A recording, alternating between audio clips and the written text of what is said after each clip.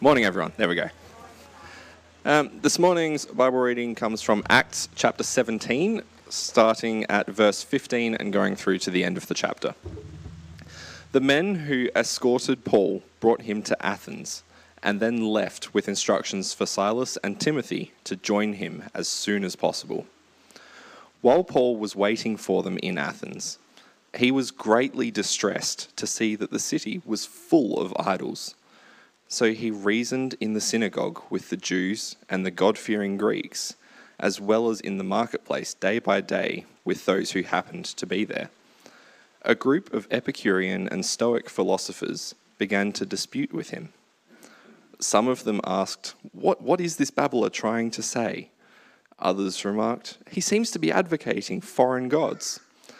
They said this because Paul was preaching the good news about Jesus and the resurrection. Then they took him and brought him to a meeting of the Areopagus, where they said to him, May we know what this new teaching is that you are presenting? You are bringing some strange ideas to our ears, and we want to know what they mean. All the Athenians and the foreigners who lived there spent their time doing nothing but talking about and listening to the latest ideas. Paul then stood up in the meeting of the Areopagus and said, Men of Athens, I see that in every way you are very religious. For as I walked around and looked carefully at your objects of worship, I even found an altar with this inscription, To an unknown God. Now what you worship as something unknown, I am going to proclaim to you. The God who made the world and everything in it is the Lord of heaven and earth, and does not live in temples built by hands. And he is not served by human hands as if he needed anything, because he himself gives all men life and breath and everything else. From one man he made every nation of men, that they should inhabit the whole earth. And he determined the times set for them and the exact places where they should live. God did this so that men would seek him and perhaps reach out for him and find him, though he is not far from each one of us. For in him we live and move and have our being. As some of your own poets have said, we are his offspring. Therefore, since we are God's offspring, we should not think that the divine being is like gold or silver or stone, an image made by man's design and skill. In the past, God overlooked such ignorance, but now he commands all people everywhere to repent. For he has set a day when he will judge the world with justice by the man he has appointed. He has given proof of this to all men by raising him from the dead. When they heard about the resurrection of the dead, some of them sneered, but others said, We want to hear you again on this subject. At that, Paul left the council. A few men became followers of Paul and believed. Among them was Dionysius, a member of the Areopagus, also a woman named Damaris, and a number of others.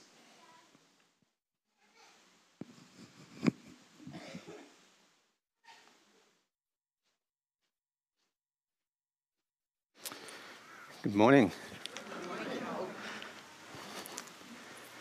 I'm going to get my clicker out of my pocket. There it is. I'm going to start with a story.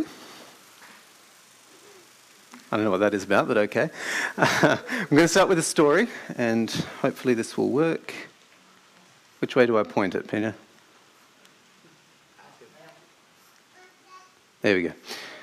The story's called The Good Simeon. It's meant to remind you of a different story. A typhoon had temporarily stranded a monkey on an island. In a secure, protected place, while waiting for the raging waters to recede, he spotted a fish swimming against the current. It seemed obvious to the monkey that the fish was struggling and in need of assistance. Being of kind heart, the monkey resolved to help the fish. A tree precariously dangled over the very spot where the fish seemed to be struggling. At considerable risk to himself, the monkey moved far out on a limb, reached down and snatched the fish from the threatening waters. Immediately scurrying back to the safety of his shelter, he carefully laid the fish on dry ground. For a few moments, the fish showed excitement, but soon settled into a peaceful rest. Joy and satisfaction swelled inside the monkey. He had successfully helped another creature. What this story tells us negatively, Acts 17 tells us positively. We'll get back to the monkey later. Paul didn't plan on going to Athens, but persecution from the Jews in Thessalonica forced him and Silas to travel to Berea, where their preaching was received more positively. However, those Thessalonians who had driven them out heard that the gospel was being preached nearby, and so they came to Berea and caused some trouble there. So Paul was put on a boat to sail to Athens, where he would wait for his companions to meet him. Did fear of more persecution prevent Paul from preaching? No, of course not. He continued on more or less as he had before, only this time with a local Athenian flavour. When Paul got to Athens, he's confronted by the idolatry that he sees there. He grew up as a devout Jew, so he's justifiably angered and upset by this. The second commandment explicitly forbids idolatry, so a Jew like Paul would certainly take this seriously. Idolatry is repugnant in the eyes of God. People are made in God's image, not the other way around. So idolatry dishonors God and the people who are practicing it. Paul's response to the idols in Athens, though, is instructive. He didn't ignore it, he didn't accept it, but he also didn't make a public display of his hatred of it.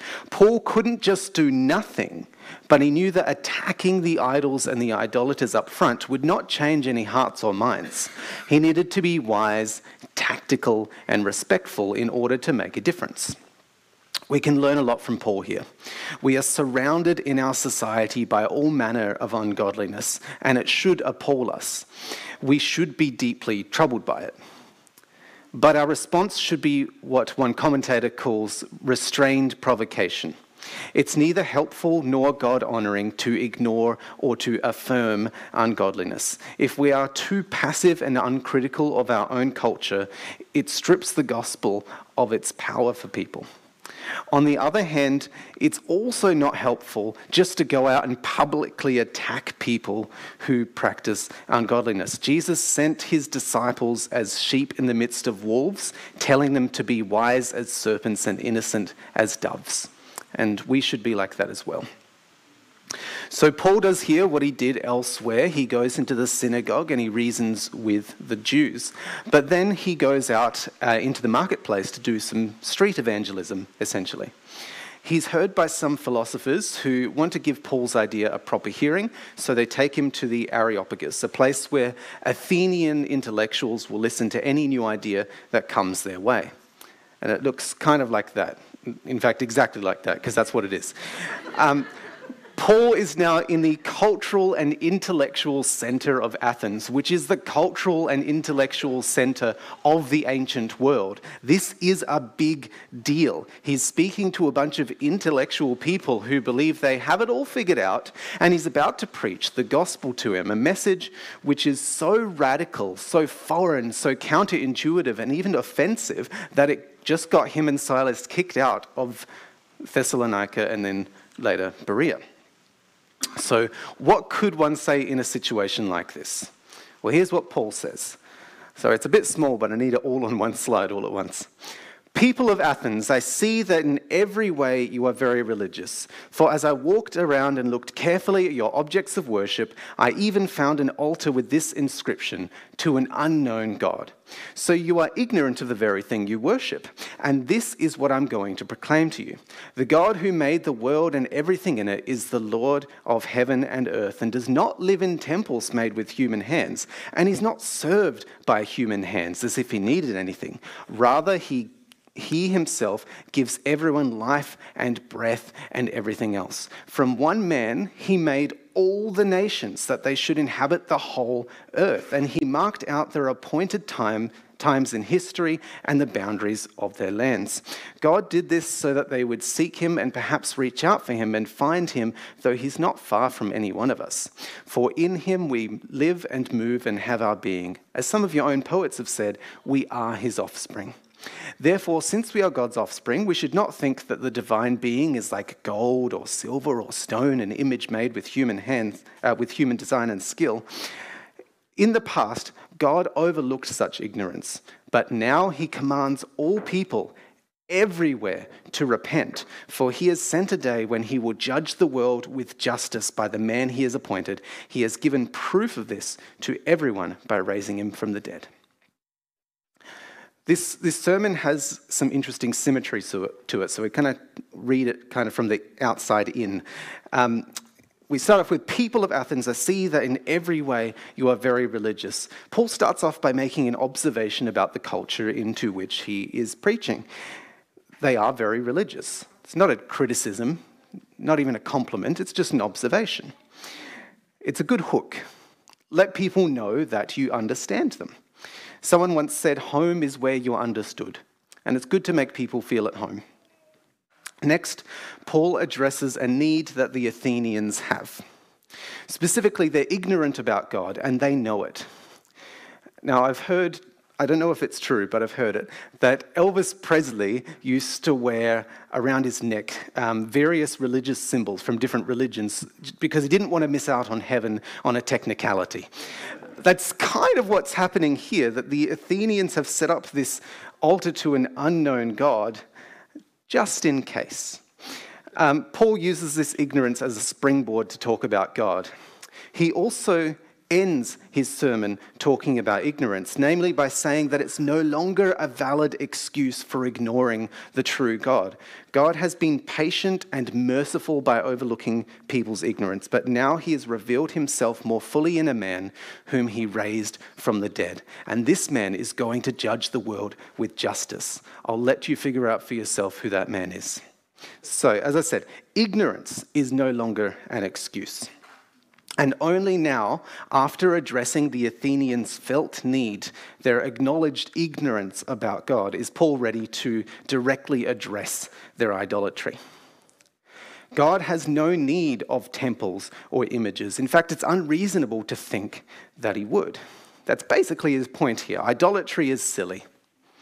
I think one of the Old Testament passages from which Paul gets this idea is probably Isaiah 44, which is an excellent passage. It's a masterpiece in anti-idolatry reasoning, and I find it a bit funny in how absurd it shows idolatry to be. So later on, read Isaiah 44. It's a good one.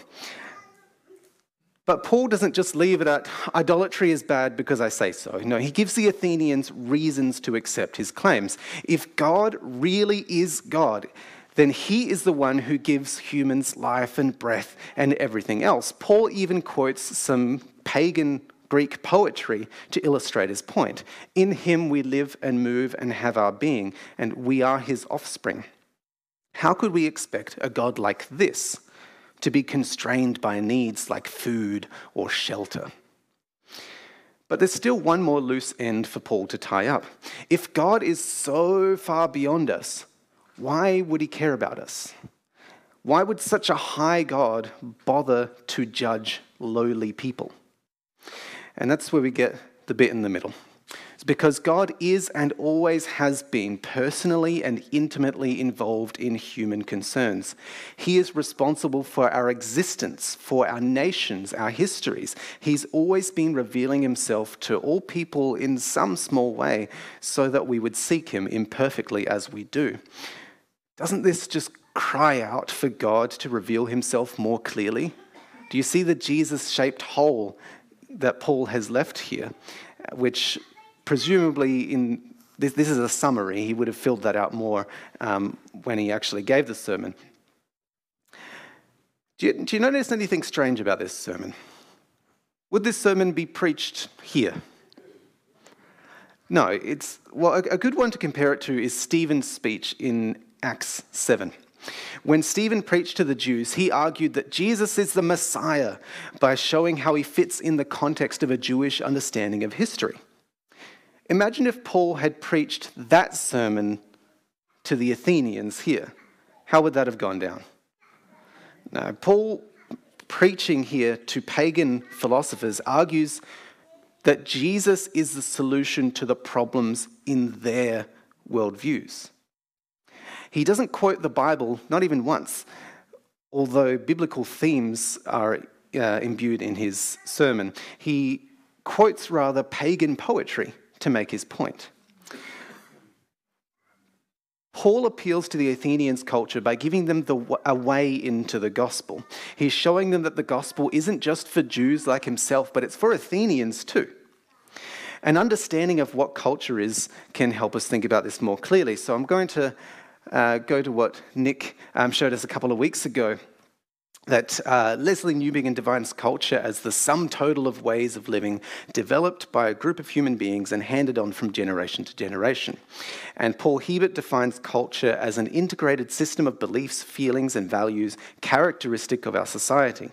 These systems are our mental maps of the world that define reality for us, which we use for guiding our lives. Culture gives us what we so desperately need in human life, a set of meanings. And so Paul is going into an Athenian culture which has a set of meanings different from his own.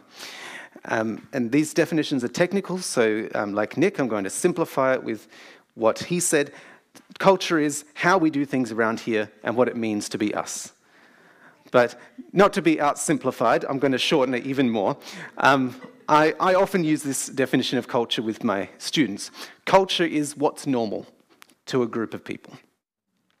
And as Nick said, you don't see your culture, you see things through your culture. And I think that's right. The way that you see the world is very strongly influenced by your culture, even if you don't know it. So if Paul had come to the Athenian philosophers quoting the Old Testament, this is what Isaiah said, this is what Moses said, their cultural glasses wouldn't have allowed them to even understand what he was saying. They couldn't have grasped the gospel if that's what he had done. So what he does instead is what we call contextualization. It's a nice big word. Everyone say contextualization. It just means adapting something to the context. Contextualization. So Paul adapts the gospel message to the context in which he's preaching it.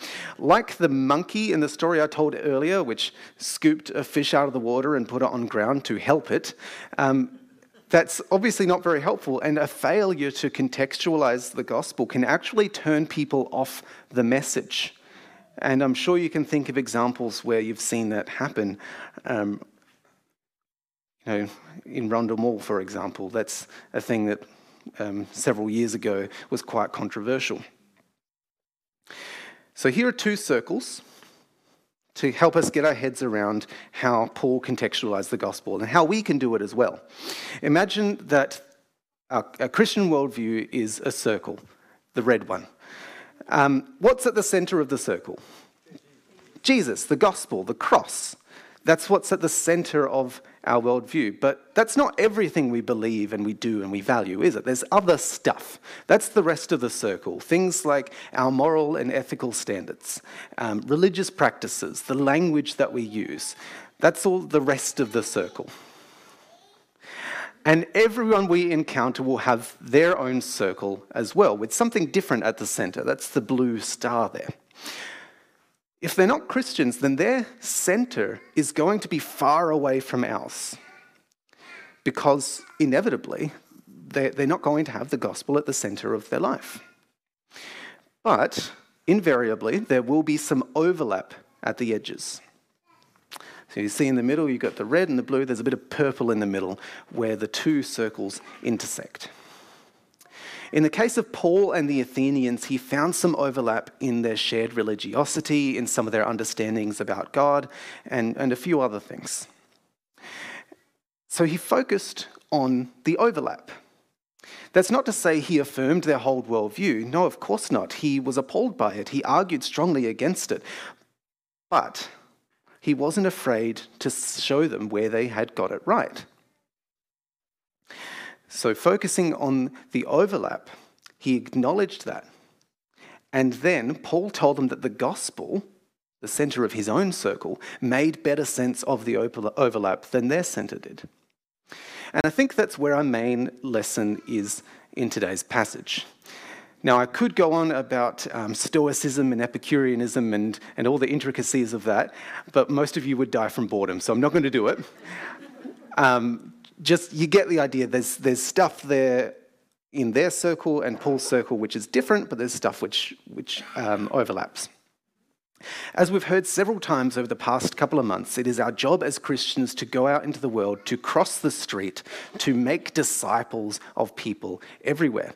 But not everyone will be able to accept the same presentation of the gospel, and it's obvious when you think about it, but we don't always think about it.